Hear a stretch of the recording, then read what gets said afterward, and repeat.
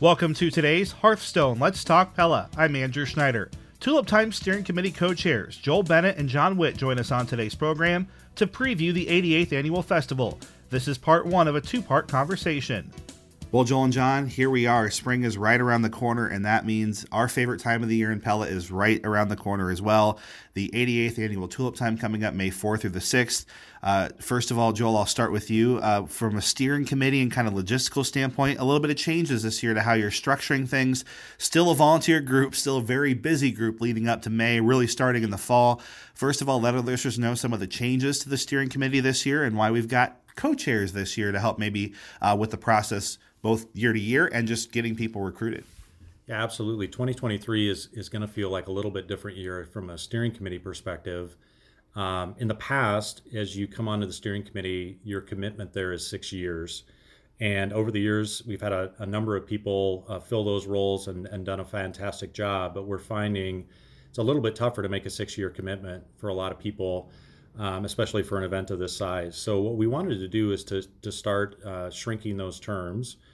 And to do that, we've decided to add someone to the steering committee to both balance out the number of tasks that each of us do, as well as shorten that term. So we're actually able to move from a 6-year term to a 4-year term, which should be for many people an opportunity for them to jump in and help plan such an event as this without feeling like they're giving up a good part of their next decade. So we're excited about it.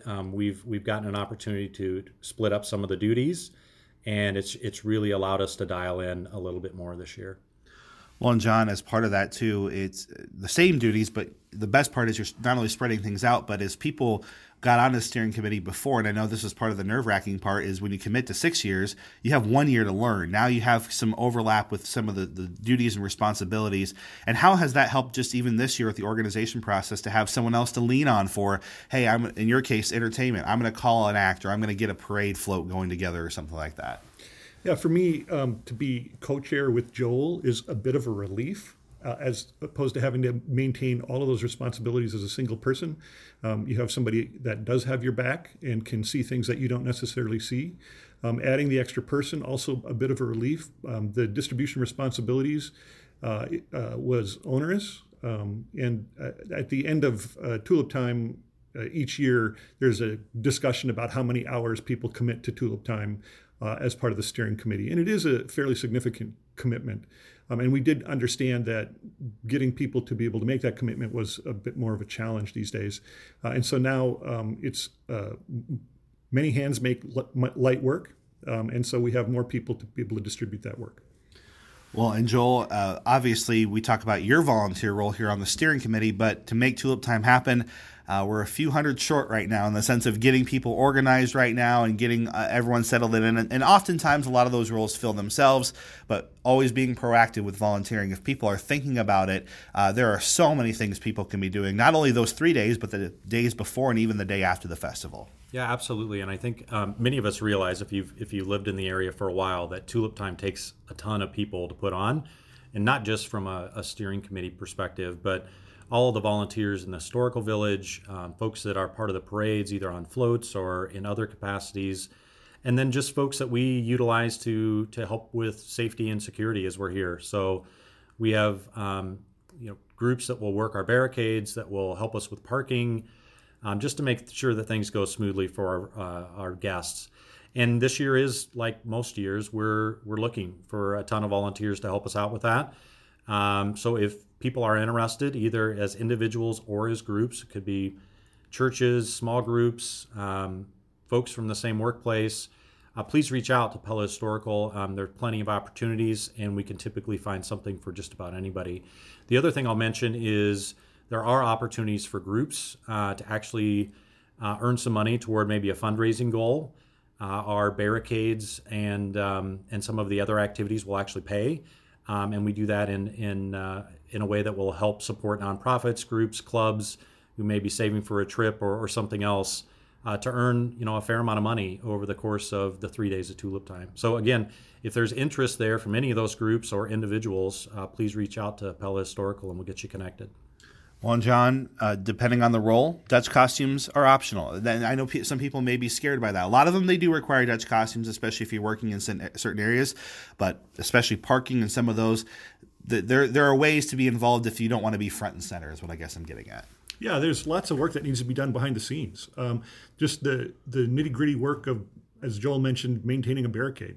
You don't need to dress up for that, but you do need to be responsible. We want to make sure that everything goes smoothly, as Joel said, for our guests. And then, of course, we love it when people will dress up in costumes for the parades and to ride on floats. We're going to be looking for volunteers for that as well. Again, people should feel free to reach out to Pella Historical to find out what those opportunities might be. Later on, there'll be a sign-up sheet that will go live on the Pella Historical site so that people have a chance to sign up for opportunities as well. Well, and Joel, I think it's obvious to those of us who've lived here in town and been at Tulip Time now for almost 10 years in my case, and many more for others, Saturday gets very, very, very busy. And I know the challenges that the steering committee has always tried to tackle is parking, and it's one that is nearly impossible to completely solve, but I know in recent years there's been some things to help improve it. But in terms of just parking and when people should come visit, there's a reason why A, it's a 3-day festival, and B, why Saturday gets so busy. But when we're talking parking and these kinds of things, what should people be planning now, even if they're thinking about their trip a month or two from now? Yeah, I think it's a good idea for people to have a plan. Saturday is always our biggest day as long as the weather cooperates with us. And so last year was a great example of that. We had fantastic weather on Saturday and one of the largest crowds, or if not the largest crowd we've ever seen on a Saturday. Because of that, some of our parking lots that we have on both the west side of town and east side of town filled very quickly, some of them by 10:30.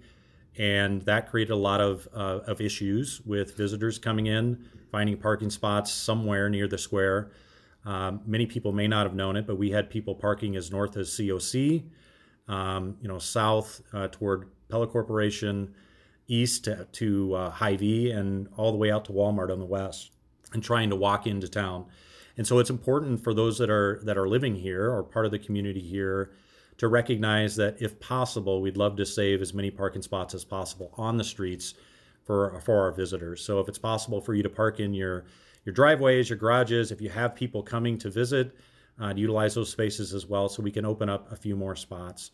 The other piece with that is just being mindful of traffic from two perspectives. One, the more cars that are around the downtown area, the more cars there are around the downtown area. So if you live in town and you're willing to walk a quarter mile, a half mile, even a mile to get uptown, it may seem like a hassle in the moment, but it actually will typically save you time and definitely some hassle. So that's something we want to encourage folks inside of town to do so. The last piece I'll mention is with Saturday being our biggest day, that provides a great opportunity for Thursday and Friday. And especially if you're inviting family into town or friends into town, to encourage them to come on Thursday and Friday. There are some really great perks to that. First, if you come on a Thursday, the crowds are much smaller, the lines are much shorter, the food tastes just as good, and the parades are still here. So it's not like you're getting a second-class Tulip Time. If anything, you've got a better front row seat. And Friday as well. We know that Thursday and Friday can be tough for folks at work, but taking that day off may be a great way for you to experience Tulip Time in a completely different way. Tune in to Let's Talk Pella Tuesday to hear more from the Tulip Time Steering Committee. If you missed any of our Let's Talk programs, you can find them online daily at kniakabless.com under podcasts, and subscribe through Google, Apple, or Spotify to never miss an episode. That concludes today's Hearthstone Let's Talk Pella. Hearthstone, a ministry of Wesley Life, supporting the health, independence, and well-being of older adults in Pella.